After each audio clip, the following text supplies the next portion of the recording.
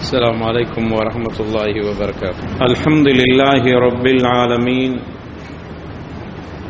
والصلاة والسلام على رسول الله صلى الله عليه وعلى آله وصحابه أجمعين، أما بعد، فإن أصدق الحديث كتاب الله وخير الهدي هدي محمد صلى الله عليه وسلم وشر الأمور محدثاتها وكل محدثة بدعة وكل بدعة ضلالة وكل ضلالة في النار. فأعوذ بالله من الشيطان الرجيم. بسم الله الرحمن الرحيم. يا أيها الذين آمنوا اتقوا الله حق تقاته ولا تموتن إلا وأنتم مسلمون. رب اشرح لي صدري ويسر لي أمري واحلل عقدة من لساني يفقه قولي. رضيت بالله ربا وبالإسلام دينا وبمحمد صلى الله عليه وسلم نبيا. اللهم صل على محمد وعلى آل محمد كما صليت على إبراهيم وعلى آل إبراهيم إنك حميد مجيد. اللهم بارك على محمد وعلى آل محمد كما باركت على إبراهيم وعلى آل إبراهيم إنك حميد مجيد. எல்லா புகழும் புகழ்ச்சியும் ஏக இறைவன் அல்லாஹ் ஒருவனுக்கே சொந்தம்.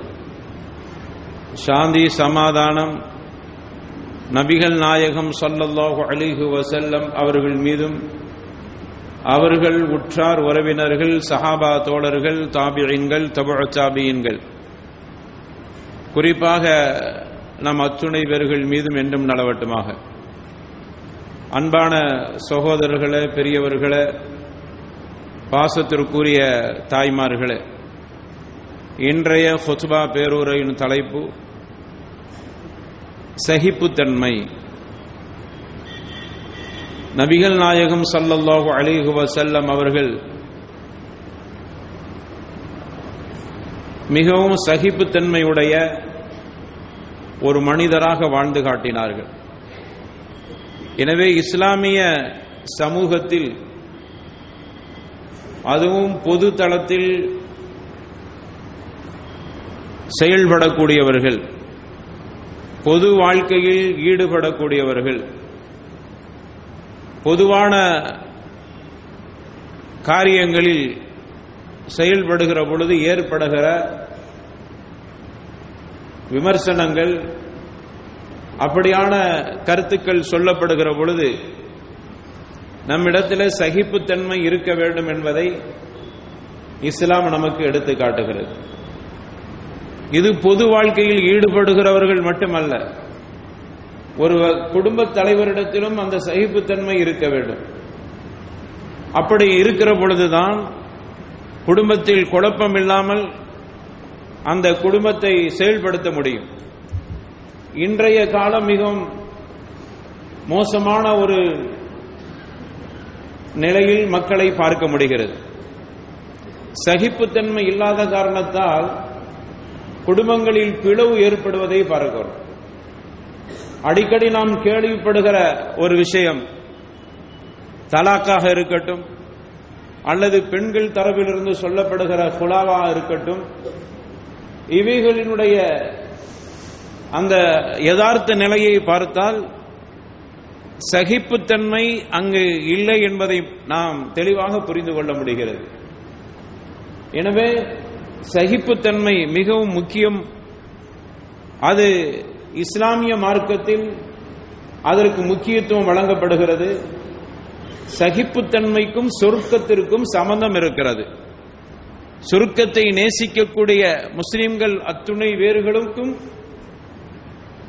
கண்டிப்பாக சகிப்புத்தன்மை இருக்க வேண்டும்.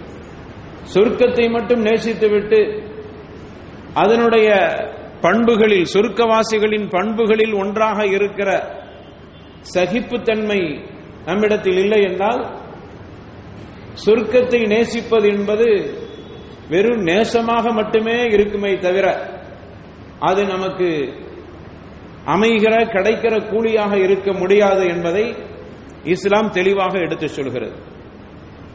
நபிகள் நாயகம் ஸல்லல்லாஹு அலைஹி வஸல்லம் அவர்களுடைய பண்புகளில் மிக பிரதான பண்பு சகிப்புத்தன்மை. பழிக்கு பழி வாங்குவது என்பது ரசூலுல்லாஹி ஸல்லல்லாஹு அலைஹி வஸல்லம் அவர்களிடத்தில் பார்க்க முடியாது.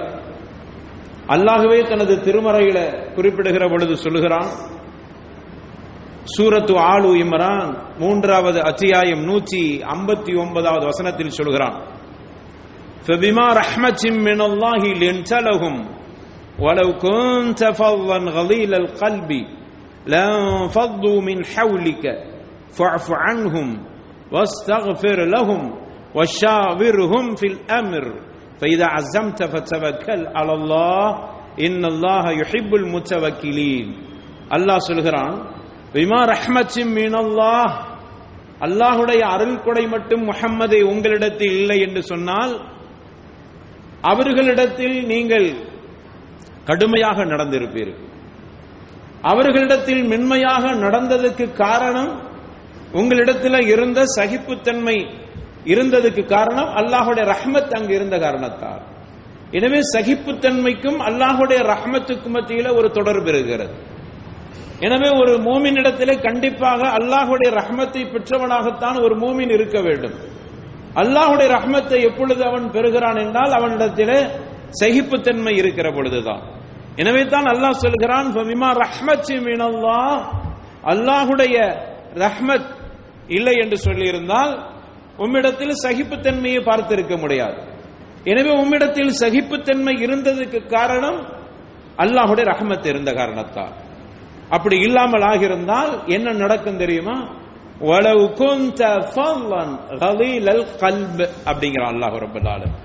கடுகடுத்தவர்களாகவும் ஒரு மோசமான இதயம் பெற்றவராகவும் இப்படி சகிப்புத்தன்மை இல்லாத ஒரு மனிதராக நீ இருந்திருந்தால் லம் ஃபல்லு மின் ஹவ்லிக், உன்னிடத்தில் கூடியிருந்த அந்த தோழர்கள் எல்லாம் உன்னை தனியாக விட்டு விட்டு சென்று இருப்பார்கள். யாரும் உங்க பக்கத்தில் இருந்திருக்க மாட்டார்கள். எனவே ஃபஅஃபு அன்ஹும், அவர்கள் விஷயத்திலே மன்னிப்பாயாக. வஸ்தக்ஃபிர் லஹும், அவர்கள் விஷயத்திலே அல்லாஹ்விடத்தில் மன்னிப்பு தேடுவீராக. வஷாவிர்ஹும் ஃபில் அம்ர், காரியங்களில் அவர்களிடத்திலே நீர் மஷ்வரா செய்வீராக. ஃபைதா அஸம்த ஃபதவக்கல் அலல்லாஹ், நீர் ஒரு மஷ்வராவுக்கு பிறகு ஒரு முடிவு எடுத்து விட்டால் அதில் உறுதியாக இருப்பீராக. அல்லாஹ் மீது நம்பிக்கை வைக்க வேண்டும், அப்படிப்பட்டவராக இருப்பீராக. இன்னல்லாஹ யுஹிப்புல் முத்தவக்கிலீன், அல்லாஹ் தவக்குல் வைக்கக்கூடியவரை, அல்லாஹ்விடத்திலே சார்ந்து இருப்பவரை அல்லாஹ் நேசிக்கிறான் என்று ரப்புல் ஆலமீன் இந்த திருமறை வசனத்திலே அல்லாஹ் குறிப்பிடுகிறான். ஆக நபிகள் நாயகம் ஸல்லல்லாஹு அலைஹி வஸல்லம் அவர்களிடத்திலே ஏராளமான சகிப்புத்தன்மை இருந்தது. காரணம், ஏராளமான அல்லாஹ்வின் ரஹ்மத்தை பெற்றிருந்தார்கள். அதனால தான் அவர்களிடத்தில் தோழர்கள் கூட்டம் கூட்டமாக அவர்களிடத்தில் கூடி எப்பொழுதும் இருந்தார்கள். இந்த வசனத்திற்கு விளக்கம் கொடுக்கிற பொழுது இப்னு கஸீர் ரஹ்மத்துல்லாஹி அலைஹி தங்களுடைய தஃப்சீர் இப்னு கஸீரிலே சொல்கிறார்கள், அப்துல்லாஹ் இப்னு அம்ர் ரலியல்லாஹு அன்ஹு அறிவிக்கிறாங்க, இன்னி அரா சிஃபத ரசூலில்லாஹி ஸல்லல்லாஹு அலைஹி வஸல்லம் ஃபில் குதுபில் முத்தகத்திமா أنه ليس بفضل ولا غضيل ولا سخاب في الأسواق ولا يجزي بالسيئة السيئة ولكن يعفو ويصفح என்கிற வார்த்தையை பதிவு செய்கிறார். நான் பார்க்கிறேன் ரசூலுல்லாஹி ஸல்லல்லாஹு அலைஹி வஸல்லம் அவர்களிடத்திலே சகிப்புத்தன்மை ஏராளம் காணப்பட்டன. முந்தைய கிரந்தங்களிலும் சொல்லப்பட்டிருக்கின்றன, முந்தைய வேதங்களிலும் அதை பற்றி குறிப்பிடப்பட்டிருக்கின்றன. இந்த தூதரை பொறுத்தவரையிலே அவர் சகிப்புத்தன்மை உடையவராக, கடுகடுத்தவராக இருக்க மாட்டார். அவர் பிறரை வெறுக்கக்கூடியவராக இருக்க மாட்டார். கடைவீதிகளில் கூச்சல் போடுகிற ஒரு மோசமான மனுஷனாகவும் இருக்க மாட்டார். அது மட்டுமல்ல, ஒரு தீமைக்கு தீர்வு தீமையே என்கிற அடிப்படையிலும் நடந்து கொள்ள மாட்டார். மாறாக அவர் மன்னிப்பார், அவர் பிறரின் குற்றங்களை அலட்சியப்படுத்தி விடுவார். இப்படிப்பட்ட நல்ல தன்மைகளும் நல்ல அவர்களிடத்தில் குணங்களும் இருந்தன என்கிற அந்த செய்தி இருக்கும் என்கிற செய்தி முந்தைய வேதங்களில் பதிவு செய்யப்பட்டன என்கிற செய்தியை இப்னு கஸீர் ரஹ்மத்துல்லாஹி அலைஹி தங்களுடைய தஃப்சீரில் பதிவு செய்திருக்கிறார். ஆக ரசூலுல்லாஹி ஸல்லல்லாஹு அலைஹி வஸல்லம் அவர்கள் மிக அருமையான நற்பண்புடையவராக இருந்தார்கள். அதிலும் குறிப்பாக சகிப்புத்தன்மை அவர்களிடத்தில் ஏராளம் காணப்பட்டன. தனக்கு தீங்கு ஏற்படுகிற பொழுதெல்லாம் அந்த தீங்குக்கு பழிக்கு பழி என்பதை விட தீங்கு செய்தவருக்கு தீர்வாக அவர்கள் அந்த குற்றத்தை மன்னிக்கக்கூடிய பக்குவமே அவர்களிடத்தில் அதிகம் இருந்தன. எனவே தான் இந்த மார்க்கத்தை நேசித்து மக்கள் வரக்கூடிய ஒரு சூழலை அவர்கள் உருவாக்கினார்கள். சகிப்புத்தன்மையினுடைய வெளிப்பாடு கூட்டங்கூட்டமாக இஸ்லாத்தின் பக்கம் மக்கள் வருகை தரக்கூடிய ஒரு நிலைப்பாடை பார்க்க முடிந்தது. அலட்சியப்படுத்தி விடுவார்கள். யாராவது அவர்களை ஏசினால் அது பெரிதாக எடுத்துக்கொள்ள மாட்டார்கள். அவர்கள் விஷயத்தில் கண்டுகொள்ள மாட்டார்கள். அடுத்து அவர்களே திருந்தி தன்னுடைய வருத்தத்தை, தான் செய்த குற்றத்தை அவர்கள் நினைத்து வருந்தி அவர்களை நோக்கி இஸ்லாத்தின் பக்கம் வரக்கூடிய ஒரு அற்புதமான பண்பை இறை தூதரிடத்தில் பார்க்க முடிந்தன என்பதை பார்க்க முடிகிறது.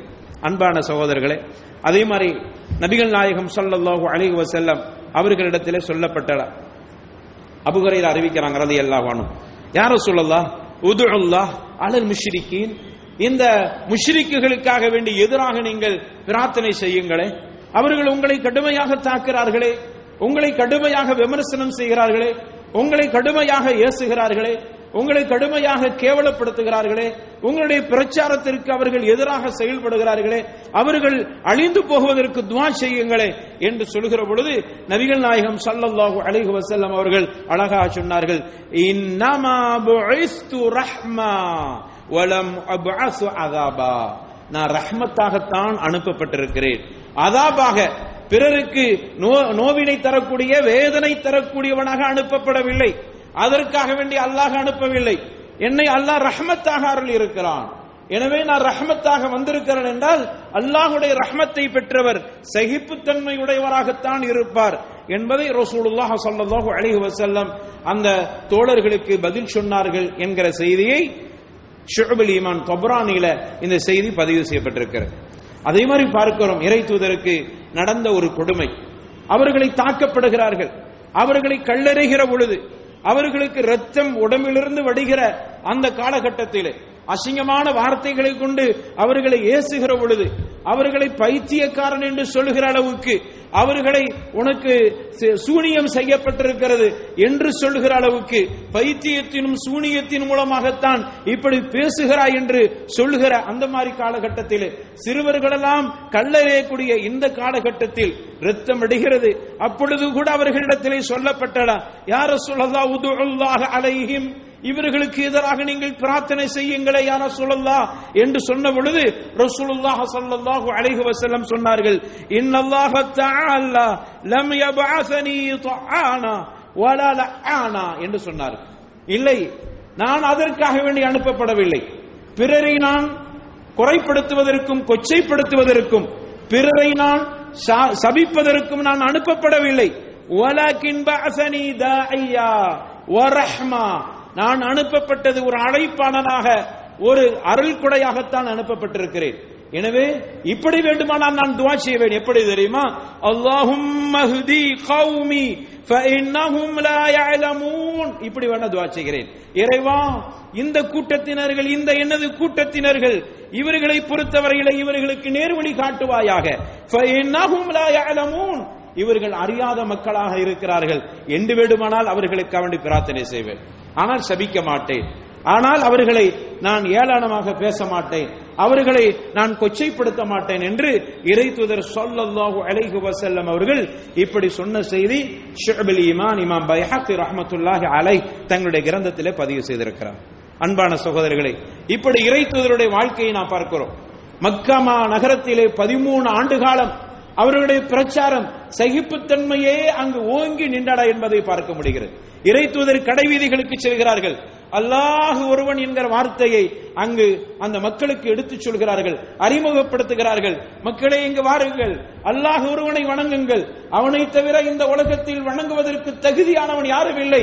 ஏனென்றால் அவன் தான் உங்களை படைத்திருக்கிறான், உங்களுடைய முன்னோர்களை படைத்திருக்கிறான், உங்களுக்கு இந்த வானத்தை அமைத்து தந்திருக்கிறான், இந்த பூமியை வசிப்பதற்காக ஒரு தட்டையாக அமைத்து தந்திருக்கிறார். இப்படியான விஷயங்கள் எல்லாம் அவன் தான் உங்களுக்கு கொடுத்திருக்கிறான். பூமியில் இருந்து உங்களுக்கு உணவை தருவது அவன்தான். என்று அல்லாஹுடைய அந்த சிஃபத்துகளை, அல்லாஹுடைய அந்த பண்புகளை, குதரத்துகளை அந்த மக்களுக்கு சொல்லி, அப்படிப்பட்ட ஒரு இறைவனை, உன்னை படைத்த இறைவனை வணங்காமல் யாரை வணங்கிக் கொண்டிருக்கிறீர்கள் என்கிற உண்மையான செய்தியை அந்த மக்களுக்கு மத்தியில் எடுத்துச் சொல்கிற பொழுது, அவர்களுக்கு பின்னால் மக்கத்து முஷ்ரிக்குகளின் விரோதிகள், அந்த விரோதிகளுடைய பிரமுகர்கள் பக்கத்தில் நின்று கொண்டு, இவர் பொய்யர், இவர் மஜ்னூன், இவர் பைத்தியம் பிடித்தவர் என்று சொல்கிற நேரத்திலும் கூட இறை தூதர் ஸல்லல்லாஹு அலைஹி வஸல்லம் சகிப்புத்தன்மையை அவர்கள் இழந்ததில்லை. அங்கு அவர்களை தாக்குவதற்கு முயற்சி செய்யவில்லை. பின்னாடி பக்கத்தில் நின்று கொண்ட இவர்களுடைய பிரச்சாரத்துக்கு எதிராக, இவர் பொய்யர், இவர் பைத்தியக்காரர், இவர் பேச்சையா கேட்டுக்கொண்டிருக்கிறீர்கள் என்று சொல்கிற நேரத்தில் அது எவ்வளவு பெரிய ஒரு கடுமையான வார்த்தை. அந்த வார்த்தையை கேட்கிற பொழுதும் கூட இறை தூதர் ஸல்லல்லாஹு அலைஹி வஸல்லம் அவர்களுக்கு எதிராக பிரார்த்தனை செய்ததில்லை. அல்லாஹும்ம ஹ்தி கௌமி, இந்த கூட்டத்திற்கு, எனது இந்த கூட்டத்திற்கு இறைவா நேர்வழி காட்டுவாயாக, ஏனென்றால் இவர்கள் அறியாத மக்களாக இருக்கிறார்கள் என்று இப்படித்தான் பிரார்த்தனை செய்ய ஆசைப்பட்டார்களே தவிர அவர்களுக்கு எதிராக பிரார்த்தனை செய்யவில்லை. அதே மாதிரி பார்க்கிறோம், மக்கா வெற்றியின் பொழுது கிடைத்த கனிமத்து பொருள்கள், ஏராளமான கனிமத்து பொருள்களை இறை தூதர் ஸல்லல்லாஹு அலைஹி வஸல்லம் பங்கீடு செய்கிற பொழுது ஏற்பட்ட ஒரு நிலையை பார்க்கிறோம். அங்கு ஹுனைன் போர்க்களம் என்று சொல்லுவோம். அந்த ஹுனைன் போர்க்களத்தில் அக்ரப் இப்னு ஹாபிஸ் ரலியல்லாஹு அன்ஹு அவர்களுக்கு 100 ஒட்டகங்களை ரசூலுல்லாஹ் ஸல்லல்லாஹு அலைஹி வஸல்லம் அவர்கள் கனிமத்தாக கொடுக்கிறார்கள். அடுத்து உயைனா என்று சொல்லக்கூடிய ரலியல்லாஹு அன்ஹு அவர்களுக்கு அதே மாதிரி கொடுக்கிறார்கள். அதே மாதிரி அரபுகளிலே மக்கத்து முஷ்ரிக்குகளாக இருந்து மக்கத்து வெற்றியின் பொழுது இஸ்லாத்தை ஏற்றுக்கொண்ட புதிய முஸ்லிம்களாக இருக்கக்கூடியவர்களுக்கு அதிகமாக கனிமத்து பொருள்களை பங்கீடு செய்து கொடுத்து விட்டு முஹாஜிர்கள், அன்சாரிகளை கண்டுகொள்ளாத நிலை பார்த்த அந்த நேரத்தில் அங்கு ஒரு தோழர் ரசூலுல்லாஹி ஸல்லல்லாஹு அலைஹி வஸல்லம், அப்துல்லாஹ் ரலியல்லாஹு அன்ஹு என்கிற தோழர் ரசூலுல்லாஹி ஸல்லல்லாஹு அலைஹி வஸல்லம் அவர்களிடத்தில் போய் சொல்கிறார். அங்கு ஒரு மனிதர் வந்து சொல்கிறார், வல்லாஹி இன்ன ஹாதிஹில் கிஸ்மா மா உதில ஃபீஹா வமா உரீத பிஹா வஜ்ஹுல்லாஹ் என்று சொல்கிறார். அங்கு வந்த ஒரு மனிதர், அப்துல்லாஹ் ரலியல்லாஹு அன்ஹு அறிவிக்கிறாங்க, அங்கு வந்த ஒரு மனிதர், ஒரு சஹாபி சொல்கிறார்கள், இந்த ரசூலுல்லாஹ்வுடைய பங்கீடு மா உதில ஃபீஹா நீதமாக இருப்பதாக எனக்கு தெரியவில்லை. அல்லாஹ்வுடைய பொருத்தத்தை நாடி ரசூலுல்லாஹ் பங்கு வைத்தது மாதிரி தெரியவில்லை. மக்கத்து முஷ்ரிக்குகள் நேற்று வரைக்கும் முஷ்ரிக்குகளாக இருந்தவர்கள் இன்று இஸ்லாத்தை ஏற்றுக்கொண்ட அந்த ஒரு காரணத்திற்காக வேண்டி இப்படி அள்ளி அள்ளி கொடுத்து விட்டு இதுவரைக்கும் ரசூலுல்லாஹ்வே எங்களுக்கு போதுமானது என்று நம்பிக்கொண்டிருக்கிற அன்சாரிகள் ஆக இருக்கிற எங்களுக்கு ஒன்று இல்லை என்று சொன்னால், இந்த கனிமத்து பொருளை பங்கீடு செய்வதில் இறை தூதர் என்ன நீதமாக நடந்து விட்டார்கள், இது அல்லாஹ்வுக்கு பொருத்தமானதுதானா என்று அவர் பேசிக்கொண்டு இருந்தது மட்டுமல்ல, இப்படியே சொல்கிறார், வல்லாஹி லா உக்பிரன்ன நபிய ஸல்லல்லாஹு அலைஹி வஸல்லம், இதை ரசூலுல்லாஹ்விடத்திலே நேரடியாக நான் கேட்க போகிறேன் என்று ரசூலுல்லாஹ்ட்ட போய் கேட்டார். உடனே அல்லாஹ்வுடைய தூதர் ஸல்லல்லாஹு அலைஹி வஸல்லம் தனக்கு இருக்கிற அதிகாரத்தை வைத்தோ அல்லது தன்னிடத்தில் இருக்கிற தனக்காக வேண்டி உயிரை விடுகிற தோழர்களை கூட்டமாக வைத்திருக்கிற இறை தூதர் ஸல்லல்லாஹு அலைஹி வஸல்லம் தமக்கு எதிராக ஒரு விமர்சனம் வந்துவிட்டது என்ற காரணத்தால் தனது பட்டாளங்களை வைத்து அவரை உண்டு இல்லை என்று ஆட்கவில்லை. என்ன சொன்னார்கள் தெரியுமா? ஸல்லல்லாஹு அலைஹி வஸல்லம் இப்படியே கேட்டார்கள், ஃபமை யஅதிலு இதா லம் யஅதில், நான் அல்லாஹும் ரசூலும் இந்த விஷயத்திலே நீதமாக நடக்கவில்லை என்றால் எங்களை விட நீதமாக நடக்கக்கூடியவர் யார் இருக்க முடியும்? இறை தூதர் கேட்டார்.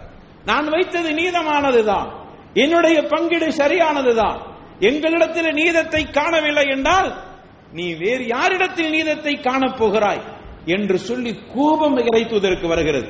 கோபத்தினுடைய வெளிப்பாடு அடுத்து சொன்னார்கள், ரஹிமல்லாஹு மூசா, அல்லாஹ் மூசாக்கு ரஹ்மத் செய்யட்டும் அலைஹிஸ்ஸலாம். ஏன் தெரியுமா? கது ஊதிய பி அக்ஸர மின் ஹாதா ஃபஸபர, இந்த மூசாவுக்கு அவர்களுடைய கூட்டத்தினர்கள் இதைவிட கூடுதலாக நோவினை செய்தார்கள். அந்த நேரத்திலும் மூசா பொறுமையாக இருந்தாரே, அந்த பொறுமை இந்த முஹம்மது எடுத்துக்கொள்கிறேன். ரசூலுல்லாஹ் ஸல்லல்லாஹு அலைஹி வஸல்லம் மூசா அலைஹிஸ்ஸலாத்தோடு ஒப்பிட்டு சொல்கிறார்கள். அந்த மூசாவுக்கு கிடைத்த மிகப்பெரிய நெருக்கடி யாருன்னா இஸ்ரவேலர்கள். மூசாவை கடுமையாக தாக்கினார்கள், கடுமையாக ஏசினார்கள். அந்த இஸ்ரவேலர்களுடைய உரிமைக்காக போராடியவர் மூசா அலைஹிஸ்ஸலாத்து வஸ்ஸலாம்.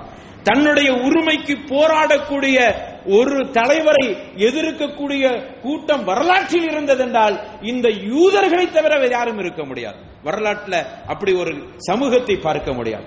தன்னுடைய உரிமைக்காக போராடக்கூடியவர்களை தலைவர் என்றும், இன்னும் அதை தாண்டி இஸ்லாம் அனுமதிக்காத கடவுள் என்று சொல்லக்கூடிய இப்படித்தான் வரலாறுகளை பார்த்திருக்கிறோம். தனக்காக வேண்டியும் அந்த ஃபிரௌனிடத்தில் இருந்து அடிமைப்பட்டு கிடக்கிற யூதர்களை உங்களுடைய விடுதலைக்காக வேண்டி போராடுகிறேன் என்று சொன்ன மூசா அலைஹிஸ்ஸலாத்து வஸ்ஸலாம் அவர்களுக்கு நெருக்கடி கொடுத்தார்கள் என்றால் எவ்வளவு பெரிய நன்றி கெட்டவர்கள் பாருங்கள். அதைத்தான் ரசூலுல்லாஹி ஸல்லல்லாஹு அலைஹி வஸல்லம் அதை நினைத்து பார்த்தார். மூசா எவ்வளவு நெருக்கடிக்கு உள்ளானார்கள். அந்த மூசாவை பொறுமையாக இருந்தார்கள் என்றால் அந்த மூசாவுக்கு அல்லாஹ் ரஹ்மத் செய்யட்டும். என்னால இந்த இடத்துல பொறுமையா இருக்க முடியவில்லை. ரசூலுல்லாஹ் ஸல்லல்லாஹு அலைஹி வஸல்லம் அப்படி நினைக்கிறார்கள். இப்படி கேட்டவன் எனக்கு ஆத்திரம் வருகிறது. ஆனா இப்பொழுது மூசாவை நினைத்து பார்க்கிறேன் அலைஹிஸ்ஸலாம், அவர் எவ்வளவு பொறுமையாக இருந்திருப்பார். அல்லாஹ் அவருக்கு ரஹ்மத் செய்யட்டும்.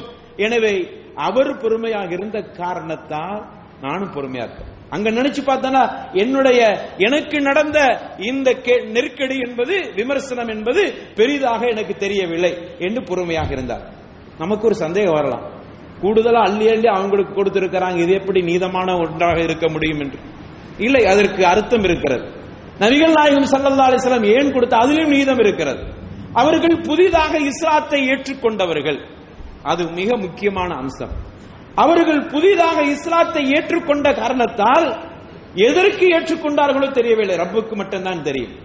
அவர்களுக்கு கொடுக்கிற பொழுது இந்த இஸ்லாத்தின் பக்கம் ஒரு ஈர்ப்பு அவர்களுக்கு ஏற்படும் என்ற காரணத்தால் இஸ்லாத்தின் மேல் அவர்களுக்கு ஒரு நல்ல எண்ணம் ஏற்பட வேண்டும். ஏதோ ஒன்றை இழந்து விட்டு வருகிறார்கள், அவர்களுடைய முன்னோர்கள் வணங்கிய தெய்வங்களை எல்லாம் விட்டுவிட்டு வருகிறார்கள். அப்படி இழந்து வரக்கூடியவர்கள் மீது இப்படி கொஞ்சம் கருணை கூடுதலாக காட்டுவது என்பது அது ஒரு மிகப்பெரிய நீதம். அந்த நீதத்தை தான் ரசூலுல்லாஹி ஸல்லல்லாஹு அலைஹி வஸல்லம் செய்தார்கள். அதற்கு வேறு கருத்துக்களை இங்கு அவர்கள் விமர்சனமாக வைக்கிற பொழுது ஸல்லல்லாஹு அலைஹி வஸல்லம் அவர்கள் இப்படி சொல்லக்கூடிய ஒரு நிலை ஏற்பட்டது. ஆக இறை தூதர் ஸல்லல்லாஹு அலைஹி வஸல்லம் அவர்களுடைய அந்த சகிப்புத்தன்மை என்பது மிகவும் அல்லாஹுடைய ரஹ்மத்தை பெற்ற காரணத்தால் அதிகமாகவே இருந்தன என்பதை பார்க்க முடிகிறது. நாகரிகமற்ற அந்த அரபு கிராமப்புற அரபுகள் அவர்களிடத்தில் நாகரிகம் இல்லாத காலத்தால் ரசூலுல்லாவுக்கு கொடுக்க வேண்டிய கண்ணியத்தை கொடுக்காமல் நடந்து கொண்டார்கள். பாருங்கள், ஒருமுறை நாம் எல்லாம் கேள்விப்பட்ட ஒரு செய்திதான். ஒருமுறை பார்க்கிறோம், அனஸ் இப்னு மாலிக் ரலியல்லாஹு அன்ஹு அறிவிக்கிறார்கள், குன்து அம்ஷி மஅ ரசூலில்லாஹி ஸல்லல்லாஹு அலைஹி வஸல்லம் வ அலைஹி புர்துன் நஜ்ரானியுன் கலீலுல் ஹாஷியா. நான் ரசூலுல்லாஹி ஸல்லல்லாஹு அலைஹி வஸல்லம் அவர்களோடு ஒன்றாக நடந்து செல்கிறேன். அனஸ் சொல்றாங்க ரலியல்லாஹு அன்ஹு. அப்படி நடந்து போகிற பொழுது ரசூலுல்லாஹி ஸல்லல்லாஹு அலைஹி வஸல்லம் தங்களுடைய மேனியிலே ஒரு நஜ்ரான் பகுதியை சார்ந்த ஒரு போர்வை அவர்கள் மேலே போட்டிருந்தார்கள். அது எப்படின்னா கலீலுல் ஹாஷியா, அதனுடைய ஓரங்கள் எல்லாம் தடிப்பமாக இருந்தன. ரொம்ப கனமான ஒரு ஓரங்களை உள்ளடக்கிய ஒரு அழகான ஒரு போர்வை ரசூலுல்லாஹி ஸல்லல்லாஹு அலைஹி வஸல்லம் தனது மேனியிலே போட்டிருந்தார்கள். அங்கிருந்து ஒரு அராபி, ஒரு கிராமப்புற அரபி வந்தார். வந்தவுடனே ரசூலுல்லாஹி ஸல்லல்லாஹு அலைஹி வஸல்லம் அவர்களிடத்திலே வந்து ஃபஜாபதஹு பிரிதாயிஹி ஜாபததன் ஷதீததன், அந்த போர்வையை கடுமையாக நெருக்கி அவருடைய கழுத்திலே தழும்பு விழுகிற அளவுக்கு நெருக்கி இறுக்கி பிடித்துக் கொண்டு ரசூலுல்லாவை பார்த்து சொன்னார், முஹம்மத், யா முஹம்மத், முர்லி மின் மாலில்லாஹ் அல்லதி இந்தக, உன்னிடத்தில் இருக்கிற அல்லாஹ் கொடுத்தது, உன்னிடத்தில் இருக்கிறது அல்லாஹ் கொடுத்தது, நீ சம்பாதித்த, அதில் அர்த்தம் இருக்கிறது, யாராலும் அர்த்தம் இருக்கிறது. பொதுவான பொது நிதி இது அல்லாஹ் உனக்கு கொடுத்தது. என்னமோ உங்க வீட்டு நிதி மாதிரியும் வைத்துக் கொண்டு எங்களுக்கு தராமல் இருக்கிறாயா? ரசூலுல்லாஹ் அப்படியே செய்ய இல்லை. ஆனா இந்த கிராமப்புற நாகரிகமற்ற இந்த கிராமப்புற அரபியின் வார்த்தையை பாருங்கள். ஏதோ உன்னு வீட்டு பணத்தை போன்று, உன்னுடைய பொருளை போன்று நீ எனக்கு தர மறுக்கிறாயா? விடமாட்டேன் என்று அப்படியே இருக்கிறார். அவருடைய கழுத்தில் நான் பார்க்கிறேன். அவங்க சொல்றாங்க, அனஸ் இப்னு மாலிக் ரலியல்லாஹு அன்ஹு சொல்றாங்க, நான் பார்த்தேன் இறை தூதரனுடைய அந்த கழுத்தில் அந்த தழும்புகளை பார்க்க முடிந்தது. அப்படி இறுக்கி பண்ணுகிற பொழுது உன்னுடைய தோழருக்கு சொல், அல்லாஹ் உன்னிடத்தில் கொடுத்த நிதியிலிருந்து எனக்கு தர சொல். ரசூலுல்லாஹ் ஸல்லல்லாஹு அலைஹி வஸல்லம் ஒன்றுமே சொல்லவில்லை. அல்லாஹ்வுடைய தூதர் கொஞ்சம் அவர்கள் கோபத்தை வெளிக்காட்டினால் அந்த கிராமப்புற அரபியை துண்டு துண்டாக பிச்சு எறிஞ்சிருப்பார்கள். அந்த அளவுக்கு அவர்களுடைய தோழர்கள் இருந்தார். கண்ணை காட்டினாலும் போதும், அந்த கிராமப்புற அரபியின் கண் தனியாக, அவருடைய கை தனியாக, விரல்கள் தனியாக என்று துண்டு துண்டாக இல்லாமல் ஆக்கியிருப்பார்கள், பிச்சு இறந்திருப்பார்கள். அல்லது அல்லாஹ்விடத்தில் ஒரு துஆ செய்திருந்தால், அல்லாஹ்வே இந்த கிராமப்புற அரபியை உன்னிடத்தில் விட்டுவிட்டு என்னை இவ்வளவு பெரிய மக்களுக்கு மத்தியிலே மட்டுமல்ல, என்னிடத்திலே பணி செய்கிற சிறுவராகிய அனசுக்கு மத்தியிலே வைத்துக் கொண்டு மரியாதை கட்ட தனத்தில் நடந்து கொண்ட இந்த அரபி கிராமப்புற அரபியை இறைவா நீ பார்த்துக்கொள். ஒரு வார்த்தை அல்லாஹ்விடத்தில் சொன்னால் போதும், பிச்சு இறைந்திருப்பான் அல்லாஹ் ரப்பல் ஆலமீன், அழித்திருப்பான். ஆனால் இறை தூதர் ஸல்லல்லாஹு அலைஹி வஸல்லம் அவர்கள் என்ன செய்தார்கள் தெரியுமா? சும்ம லஹிக சும்ம அமர லஹு பிஅதாஇன், சிரித்துக் கொண்டார்கள் ஸல்லல்லாஹு அலைஹி வஸல்லம். பார்த்தாங்க, அறியாத மக்கள், ஜாகில், கிராமப்புற அரபி, படிப்பறிவு இல்லாதவன், இவன்கிட்ட கோவப்பட்டு என்ன இருக்க போரு? சும்ம லஹிக, சிரித்தார்கள், சும்ம அமர, பிறகு கட்டளையிட்டார்கள் பொறுப்பாளிக்கு பிஅதாஇன், கொடுங்க அவருக்கு கொடுங்க அப்படின்னா. குறைஞ்சபட்சம் கையை உடைய முதல்ல, அப்புறம் பேசிக்கிறோம் அப்படியாவது சொன்னார்களா? அல்லது கையை விட்ட பிறகு இவனுக்கு என்னடா உனக்கு ஒன்னும் தர முடியாது போ என்றாவது சொல்லிவிட்டார்களா? மரியாதையா வந்து கேடு, அல்லது ஒரு மனு எழுதிட்டு வா, நாளைக்கு வா, அடுத்த நாள் வா, அதுக்கு அடுத்த நாள் வா, ஒரு வாரம் கழிச்சு வா, அல்லது இன்ன கிழமை வா, சொல்லவில்லை. தேவையுடையவன் அவன், அறியாதவன் அவன், அவன்கிட்ட போய் அதையெல்லாம் பேசிட்டு இருக்க முடியாது. இறை தூதருடைய சகிப்புத்தன்மை அவரை கூட இந்த மார்க்கத்தின் பக்கம் ஈர்த்தன இழுத்தட. இங்க என்னன்னா இருக்கிறவன் ஓடி போயிருவான். நம்முடைய பண்பாடுகளை பார்த்து, நம்முடைய பேச்சுக்களை பார்த்து வேண்டுமானால் வரலாம். ஆனால் நம்முடைய பண்பாடு, நம்முடைய அசைவுகள், நம்முடைய குணாதிசயங்கள், நாம் பேசக்கூடியது நம்மகிட்ட இல்லாத சகிப்புத்தன்மை விரண்டோடி போய் விடுவான். முந்தா நாள் கூட ஒருவர் இஸ்லாத்தை ஏற்றுக்கொண்டவர், உறுதிமிக்க அந்த மனிதர் சொல்கிறார், நான் இருந்த மதத்தில் ஏராளம் அவர் கிறிஸ்தவ மதத்தை பற்றி சொன்னார், இருந்த மதத்தில் ஏராளம் சகிப்புத்தன்மையை என்னால் காண முடிந்தது. உண்மை இல்லை அவர்களிடத்தில், உண்மையான கருத்து இல்லை. இருந்தாலும் இஸ்லாத்தை ஏற்றுக்கொண்டேன். ஏனென்றால் சகிப்புத்தன்மையினுடைய மொத்த உருவமாக ரசூலுல்லாஹ் இருந்தார். அப்படிப்பட்ட மார்க்கத்தில் உண்மையிலே ஏராளம் சகிப்புத்தன்மை, இதைவிட கூடுதலாக இருக்கும், கடவுள் கொள்கையும் சரியா இருக்கும் என்று எண்ணி நான் இஸ்லாத்துக்கு வந்தேன். அதுக்காக நான் தோத்து போகவில்லை, ஏமாந்து போனேன். கிறிஸ்தவர்களிடத்தில் இருக்கிற அந்த சகிப்புத்தன்மை கூட முஸ்லிம்கள்ட்ட இல்லை. அதனால என்னுடைய இஸ்லாத்தை குறைத்து மதிப்பிட முடியாது. அது அல்லாஹ்வுடைய தூதர் ஸல்லல்லாஹு அலைஹி வஸல்லம் அவர்கள் நடந்து காட்டினார்கள், சஹாபாக்கள் நடந்து காட்டினார். ஆனால் இன்று அந்த இஸ்லாமியர்கள்ட்ட சகிப்புத்தன்மை இல்லை, விட்டு கொடுக்கும் தன்மை இல்லை. ஒரு பிரச்சனையில் கூட 10 கட்சிகள், ஒரு மோசமான நிலை ஏற்படுகிற பொழுதும் கூட ஒற்றுமை இல்லை. இப்படிப்பட்ட நிலையில் உட்கார்ந்து கொண்டு நாங்கள் இஸ்லாத்தில் இருக்கிறோம், வாருங்கள் இந்த இஸ்லாத்திற்கு என்று சொன்னால், வரக்கூடியவன் வருகிறான் என்றால் அல்லாஹ்வுடைய மார்க்கம் வந்து போகிறானே தவிர நம்முடைய உழைப்பு ஒன்றும் இல்லை. நம்மளை பார்த்தால் வந்தவன் ஓடி போய் விடுவான், அல்லாஹ் அவனுக்கு நேர்வழி காட்ட இல்லை என்றார். நம்முடைய பேச்சுக்களும் நம்முடைய நடவடிக்கைகளும் நம்முடைய அடாவடித்தனங்களும் இஸ்லாமியர்கள் இப்படித்தான் என்று தவறாக எண்ணக்கூடிய, இஸ்லாத்தை தவறாக எண்ணக்கூடிய நிலையை பார்க்க முடிகிறது. நபிகள் நாயகம் ஸல்லல்லாஹு அலைஹி வஸல்லம் அவர்களுடைய அந்த சகிப்புத்தன்மையை பார்க்கிறோம். அதே மாதிரி அன்பான சகோதரர்களே, ரசூலுல்லாஹ் ஸல்லல்லாஹு அலைஹி வஸல்லம் குடும்ப உறவுகளிலும் சகிப்புத்தன்மை, தன்னுடைய மனைவிடத்தில் சகிப்புத்தன்மையோடு நடந்து கொண்டார். நடக்கிற தவறுகள் ஏதாகிலும் இருந்தாலும் அதை பெரிதுபடுத்திக் கொள்ள மாட்டார்கள், அதே நேரத்தில் அதை கண்டிக்காமல் இருக்க மாட்டார்கள். ஆனால் அங்கேயும் விட்டுக் கொடுக்கிற தன்மை, அங்கேயும் சகிப்புத்தன்மை. ரசூலுல்லாஹ்வுக்கு தெரியும், ஒரு பெண் பலகீனமானவள், ஒரு பெண் பலகீனமா படைக்கப்பட்டிருக்க, அல்லாஹ் அப்படித்தான் படைச்சிருக்கிறான், அவளை நேர நிமித்தப்படுத்த முடியாது ஒரு காலமும். இது பெரும்பகுதி ஆண்களுக்கு தெரிகிறது இல்லை. படித்த ஆண்களும் அப்படித்தான் இருக்கிறார்கள், இஸ்லாத்தை தெரிந்தவர்களும் அப்படித்தான் இருக்கிறார்கள். காரணம் அவர்கள் என்ன நினைக்கிறார்கள் என்றால், என்னை போல் இரு, நான் யாரு தெரியுமா, நான் ஒரு இஸ்லாமிய போதகர், நான் யாரு தெரியுமா, இஸ்லாத்தை நிறைய படித்திருக்கிறேன், நான் யாரு தெரியுமா, இஸ்லாத்தின் அடிப்படையில் வாழக்கூடியவன், எனவே என்ன மாதிரி நீ இரு. முடியாது. அவள் அப்படித்தான் இருப்பாள். அவள் அப்படி இருக்கும் நிலையிலே அவளோடு வாழ். அப்படி வாழ்ந்து காட்டுவது சகிப்புத்தன்மை. அதைத்தான் இறை தூதர் ஸல்லல்லாஹு அலைஹி வஸல்லம் அவர்கள் நடத்தி காட்டினார். ஆயிஷா ரலியல்லாஹு அன்ஹா அவர்கள்ட்ட சில தவறுகளை பார்க்கிற பொழுது இறை தூதர் ஸல்லல்லாஹு அலைஹி வஸல்லம் தங்களுடைய திறமைக்கும் தங்களிடத்தில் இருக்கிற இறைவனோடு இருக்கிற நெருக்கத்திற்கும் தங்களிடத்தில் இருக்கிற இபாதத்துக்கும் தன்னிடத்தில் இருக்கிற அறிவுக்கும் மத்தியிலே ஒப்பிட்டு ஆயிஷாவை பார்த்திருந்தால் அன்று ஆயிஷா தலாக்கு விடப்பட்டிருப்பா. அதே மாதிரி கதீஜா ரலியல்லாஹு அன்ஹா அவரை விட்டுருங்க, அவங்க கூட நபியாக ஆகிறதுக்கு முன்னாடி நடந்தது. அதற்கு பிறகு உண்டான அந்த மனைவிமார்கள் இறை தூதர் ஸல்லல்லாஹு அலைஹி வஸல்லம் சகிப்புத்தன்மையோடு நடந்தார். எனவே நமக்கு இருக்கிற மனைவிடத்திலும் சகிப்புத்தன்மையோடு வாழக்கூடியவர்களாக கற்றுக்கொள்ள வேண்டும். அவர்கள் அப்படித்தான் இருப்பார்கள். அவள் அப்படித்தான் படைக்கப்பட்டிருக்கிறார். குலிகத் மின் தில்ஆ ரசூலுல்லாஹ் ஸல்லல்லாஹு அலைஹி வஸல்லம் சொன்னார். அவள் கோணலான எலும்பில் படைக்கப்பட்டிருக்க இயற்கையை புரிந்து கொள். அப்படிப்பட்ட இயற்கையாகவே அப்படி இருக்கிற பொழுது அதை எப்படி நிமித்த பார்க்கிறாய்? ஒடிந்து போக மாட்டாளா? அவளை அப்படியே விட்டு விடாது. அதற்காக வேண்டி சரி ஒன்னும் சொல்லக்கூடாது போல தெரியுது, அவ எதை வேணாலும் செய்யட்டும், எங்க வேணாலும் போகட்டும், எப்படி வேணாலும் நடக்கட்டும், எப்படி வேணாலும் உடை உடுத்தட்டும், எங்க வேணாலும் சுற்றட்டும். இல்லை, நீ அவளை விட்டால் அப்படியே வளைந்து போய்விடும்.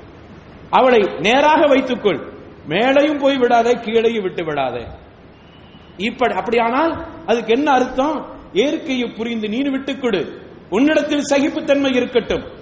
ஆக இப்படித்தான் ரசூலுல்லாஹ் ஸல்லல்லாஹு அலைஹி வஸல்லம் வாழ்ந்து காட்டினார்கள். அதற்கு ஏராளமான உதாரணங்களை ஹதீஸுகள்ல சொல்ல முடியும். ஆக அந்த விஷயத்திலும் சகிப்புத்தன்மை பார்க்க முடிந்தது. சகிப்புத்தன்மை உலக முஸ்லிம்களுக்கு அனைவர்களுக்கும் இஸ்லாம் போதிக்கிறது. சகிப்புத்தன்மையோடு இருங்கள். 3 அம்சத்தை அல்லாஹ் சொல்கிறான். ஒரு 3 பண்புகள் உங்களிடத்தில் இருக்குமானால் நீங்க சொர்க்கம் போயிடலாம். அதுக்காக தான் சொர்க்கத்தை தயார் செய்து வைத்திருக்கிறேன். அதுல அல்லாஹ் சொல்கிறான், வஸாரிஉ இலா மக்ஃபிரா மிர் ரப்பிக்கும் வ ஜன்னத்தின் அர்துஹஸ் ஸமாவாத்து வல் அர்து உய்தத் லில் முத்தகீன். இறையச்சம் உடையவர்களுக்கு அல்லாஹ் சொர்க்கத்தை தயார் செய்து வைத்திருக்கிறான். பிரமாண்டமான சொர்க்கம். எனவே அல்லாஹ்வுடைய மன்னிப்பின் பக்கமும் அல்லாஹ்வுடைய ரஹ்மத்தின் பக்கமும் விரைந்து வாருங்கள். விரைந்து அல்லாஹ்வுடைய ரஹ்மத்தையும் மன்னிப்பையும் அடைவதற்கு வாருங்கள். பிரமாண்டமான சொர்க்கம். அந்த சொர்க்கம் அல்லாஹ் இறையச்சம் உடையவருக்கு தயார் செய்து வைத்திருக்கிறார். அவர்கள் யாரு தெரியுமா? அல்லதீன யுன்ஃபிகூன ஃபீ ஸர்ரா வ தர்ரா. முதல் விஷயத்தை அல்லாஹ் சொல்கிறார். அவர்கள் ஏழ்மையிலும் அவர்கள் வசதியாக இருக்கிற பொழுதும் வசதி இல்லாவிட்டாலும் தர்மம் செய்வார்கள். முதல் பண்பு. வல் காலிமீனல் காயவா. அவர்கள் கோபம் வந்தால் அவர்கள் மெண்டு துப்பி விடுவார்கள், இல்ல விழுங்கி விடுவார்கள். உள்ள போயிரும். துப்புனாதான் பிரச்சனை. விழுங்கிற அப்படியே போயிரட்டும், அது கீழே அப்படி போயிரும். நீ அங்கு துப்ப முயற்சிக்கிற பொழுது பிரச்சனை. அவர்கள் கோபத்தை மெண்டு விழுங்கி விடுவார்கள். இரண்டாவது பண்பு. மூன்றாவது, மக்களிடத்தில் மன்னித்து விடுவார், சகிப்புத்தன்மையோடு நடந்து கொள்வார். இந்த 3 இருந்தால் அதான் முத்தகீன், அவருக்குத்தான் சொர்க்கம் தயார் என்று ரப்புல் ஆலமீன் தனது திருமறையில குறிப்பிடுகிறார். ஆக அப்படிப்பட்ட ஒரு பண்பை நாம் எடுத்துக்கொள்ள வேண்டும். சகிப்புத்தன்மை. நபிகள் ஸல்லல்லாஹு அலைஹி வஸல்லம் சொன்னாங்க, ஸலாசு மன் குன்ன ஃபீஹி ஹாஸபல்லாஹு ஹிஸாபன் யஸீரா வ அத்கலஹுல்லாஹுல் ஜன்னஹ். ரப்புல் ஆலமீன் அல்லாஹ்வுடைய தூதர் ஸல்லல்லாஹு அலைஹி வஸல்லம் அவர்கள் சொன்னார்கள், 3 விஷயங்கள் யாரிடத்தில் இருக்கிறதோ அவர்களுடைய அல்லாஹ் அவர்களுடைய விசாரணையை லேசாக்கி விடுகிறார். அல்லாஹ்வுடைய விசாரணை கடுமையாக இருக்கும். அல்லாஹ் லேசா விசாரிக்கிறான். 3 பண்பு இருந்துச்சுன்னா அதே மாதிரி அவர்களை அல்லாஹ் சொர்க்கத்தின் நுழைய செய்து விடுகிறார். எனவே அந்த 3இல் ரசூலுல்லாஹ் ஸல்லல்லாஹு அலைஹி வஸல்லம் வரிசைப்படுத்துகிற பொழுது சொன்னாங்க, தஅஃபு அம்மன் லஹமக. நீ யாரால் அநீதம் செய்யப்பட்டிருக்கிறாயோ அவரை மன்னித்து விடு. முதல் விஷயம். தயாரா? மன்னிக்க தயாரா? இவரால் அநீதம் செய்யப்பட்டிருக்கிறேன், மன்னிச்சிட்டேன் போ என்று நீ அவரை மன்னித்து விடு. அப்படி மன்னித்து விட்டால் உன்னுடைய விசாரணை லேசாக அமையும். அல்லாஹ் சொர்க்கத்தின் நுழைய வைத்து விடுவான். 1. அடுத்து, ஒத்துஅத்திமன் ஹரமக்க. உனக்கு யாதும் கொடுக்காதவருக்கு நீ கொடு. உனக்கு அவர் தரையில்லைங்கிறதுக்காக நீ கொடுக்காம இருக்காத. ஒரு முறை ஒரு நபித்தோட ரசூலுல்லாஹ்ட்ட வந்து கேட்கிறாங்க, யா ரசூலல்லாஹ், நான் ஒரு நண்பரின் வீட்டு வழியாக நடந்து போனேன், எனக்கு அவர் விருந்துக்கு அழைக்கவில்லை, என்னை விருந்துக்கு அழைக்கவில்லை. அவர் அடுத்த நாள் என்னுடைய வீட்டு வழியாக போனார், நான் அவரை விருந்துக்கு அழைக்க வேண்டுமா என்று கேட்கிறான். ஏன்னா அவர் வீட்டு வழியாக போன, அவர் வீட்டுக்கு சாப்பிட வாங்கன்னு கூப்பிடல, இப்ப எங்க வீட்டு வழியாக போகும்போது நான் கூப்பிடுறதா அப்படின்னு கேட்கும்போது ரசூலுல்லாஹ் ஸல்லல்லாஹு அலைஹி வஸல்லம் அவர்கள் சொன்னார்கள், நீ கண்டிப்பாக அழைக்க வேண்டும் என்று சொன்னார். நம்மகிட்ட ஒரு பண்பு இருக்கும், நம்ம கல்யாணம் அந்த அதாவது அடாப்பு போடுகிற பொழுது அங்கு நம்மளெல்லாம் அவங்க கூப்பிட்டாங்க, நம்ம அவங்க வீட்டு போய் சாப்பிட்டு இருக்கிறோம், அதனால அவங்கள கூப்பிடுவோம். அவங்க கல்யாணம் முடிச்சாங்க, நம்மளை கூப்பிட இல்லை என்கிற ஒரு பழக்கம் நம்மகிட்ட இருக்கத்தான் செய்கிறது. ஆக இங்க ரசூலுல்லாஹ் ஸல்லல்லாஹு அலைஹி வஸல்லம் அந்த சஹாபி அதைத்தான் கேட்கிறாங்க, நான் அவர் வீட்டு வழியாக சென்றேன், அவர் எனக்கு விருந்து கிடைக்கவில்லை, இப்பொழுது எங்க வீட்டு வழியா அவரு போகும்பொழுது வாங்க சாப்பிட நான் கூப்பிடவா என்று கேட்கிற பொழுது ரசூலுல்லாஹ் கண்டிப்பா கூப்பிட வேண்டும், அவர் செஞ்ச தவிர நீ செய்யாத என்று சொன்னார்கள். அதைத்தான் இங்க ரசூலுல்லாஹ் ஸல்லல்லாஹு அலைஹி வஸல்லம் சொன்னாங்க, ஓ துஅதி மன் ஹரமக, உனக்கு யாதும் தர மறுத்தவனுக்கு நீ கொடு, அவன் தர இல்லையே நான் எப்படி கொடுக்கிறது, இல்ல அவன் தராட்ட போறான், நீ வாங்கி கொடு, நீ கொடு. இது சொர்க்கத்துக்கு நீ போறதுக்கு உன்னுடைய விசாரணை லேசாகுவதற்குண்டான ஒரு வாய்ப்பை அல்லாஹ்வுடைய தூதர் ஸல்லல்லாஹு அலைஹி வஸல்லம் அல்லாஹ் கொடுக்கிறான் என்று சொன்னார். மூன்றாவது சொன்னார்கள், வதஸில் மன் கதஅக, உன்னுடைய குடும்பத்தாரோடு நீ சேர்ந்து வாழு, அவர்கள் உன்னை துண்டித்த நிலையில். அப்படின்னா நீனும் அவரும் ஒன்றாக உறவாடி கொண்டிருக்கிற நிலை அல்ல, உன்னை வெறுக்கிறார்கள் அந்த குடும்பத்தினர், உன்னோடு அவர்கள் நேச வைத்துக் கொள்ளக்கூடிய, உன் குடும்பத்தோடு உறவு வைத்துக் கொள்ள ஆசை இல்லாதவர்களாக இருக்கிறார்கள், துண்டித்து விடுகிறார்கள். அப்படிப்பட்ட குடும்பத்தோடு நீ ஒட்டி வாழு.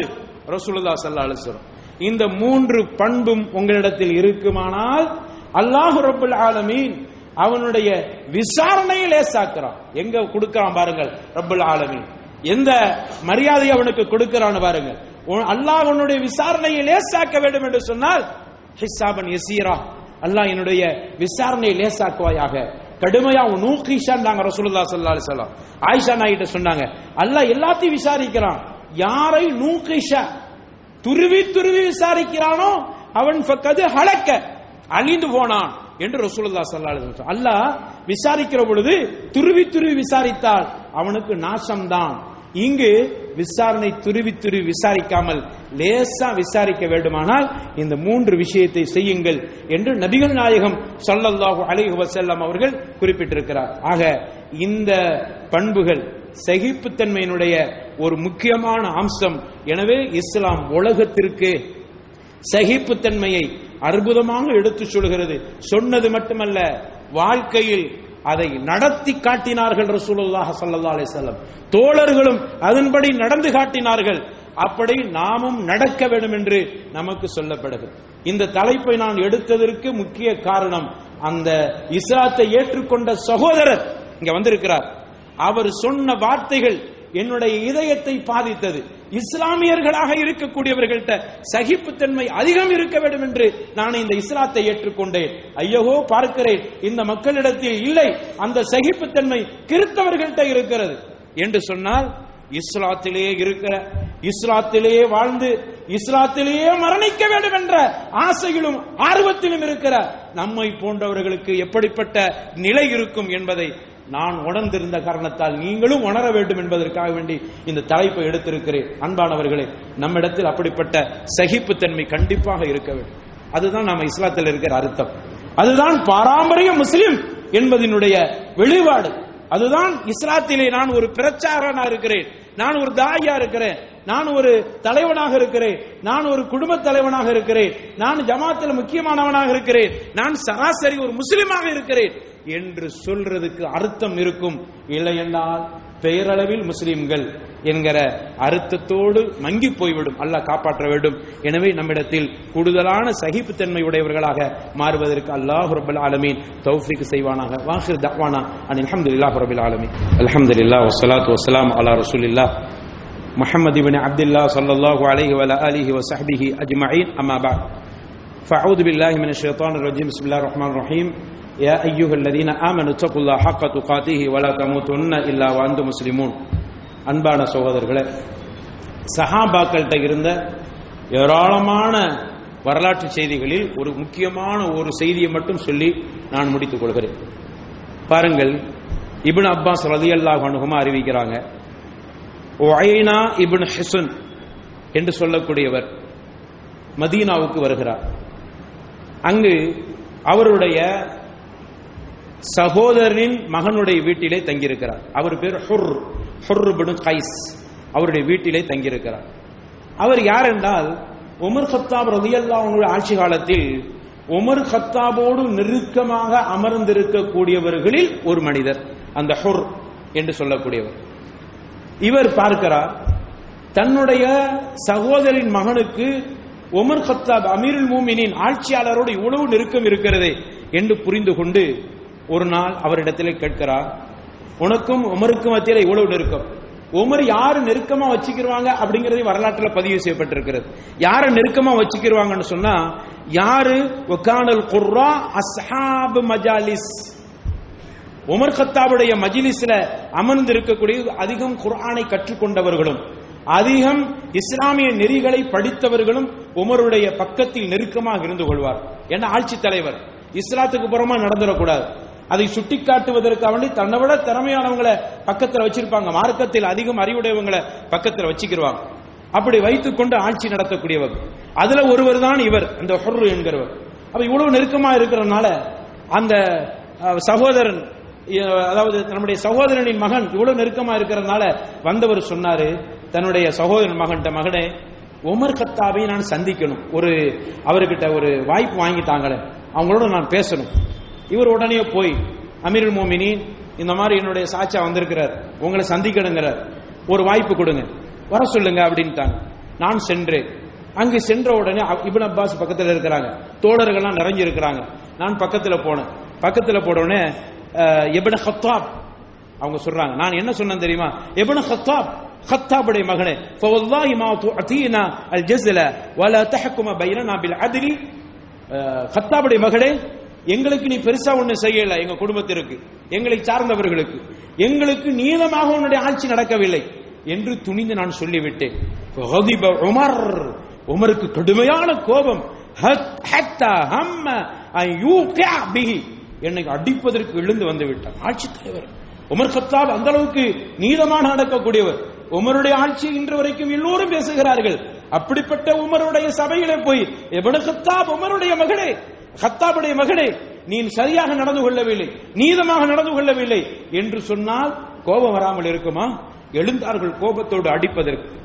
பக்கத்தில் இந்த ஹுர் சும்மா உமர் ஆட்சியாளரோடு பக்கத்தில் நெருக்கமா இருந்து ஜால்ரா போடல, எழுந்துகிட்டு சொன்னாங்க, யா அமீரல் மூமினீன், மூமின்களுடைய தலைவரே, இன்னல்லாஹ தஆல قال لنبيه صلى الله عليه وسلم خذ العفو وامر بالمعروف واعرض عن الجاهلين. அல்லாஹ் குர்ஆன்ல சொல்றான், உமரே, இந்த தூதருக்கு சொல்லி இருக்கிறான், நம்முடைய நபிக்கு அல்லாஹ் சொன்னான், மன்னிப்பை எடுத்துக்கொள், நல்லதை செய், நல்லதை ஏவு, ஜாஹில் அறியாதவர்கள் ஏதாவது விமர்சனம் செய்தால் அதை அலட்சியப்படுத்தி விடு.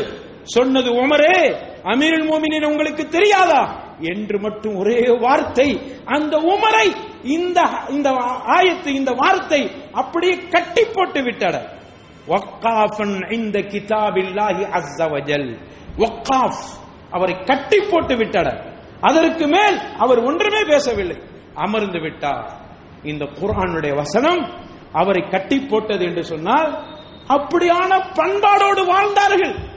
ஏனென்றால் இஸ்லாம் நான் சார்ந்திருக்கிற மார்க்கம் எனக்கு சொல்லுது, மன்னிப்பை செய், பிறருக்கு நலம் பாராட்டு, யாராவது உன்னை தவறாக விமர்சனம் செய்தால் அலட்சியப்படுத்தி விடு, அடிக்க போகாதே, எழுந்திருக்காதே, நானா நீனா என்று பார்ப்போம் என்று போட்டி போடாதே.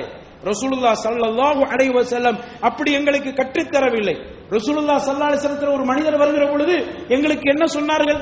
அந்த மனிதர் வந்து சொன்னார், யா ரசூலல்லாஹ், என்னை விட தாழ்வான ஒருவன் உயர்ந்த என்னை திட்டுகிறான், ஏசுகிறான், பேசுகிறான், நான் என்ன செய்வது?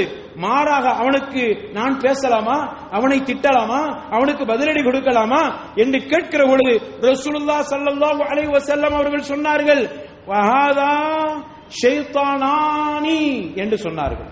இல்லை, நீனும் பேசினால் அவனும் பேசினான், நீனும் திட்டினால் அவனும் திட்டினால், நீனும் அசிங்கமான வார்த்தையை சொல்லி அவனும் அசிங்கமான வார்த்தையை சொன்னால் இந்த 2 பேருமே ஷைத்தான்கள் என்று ரசூலுல்லாஹி ஸல்லல்லாஹு அலைஹி வஸல்லம் சொன்னார்.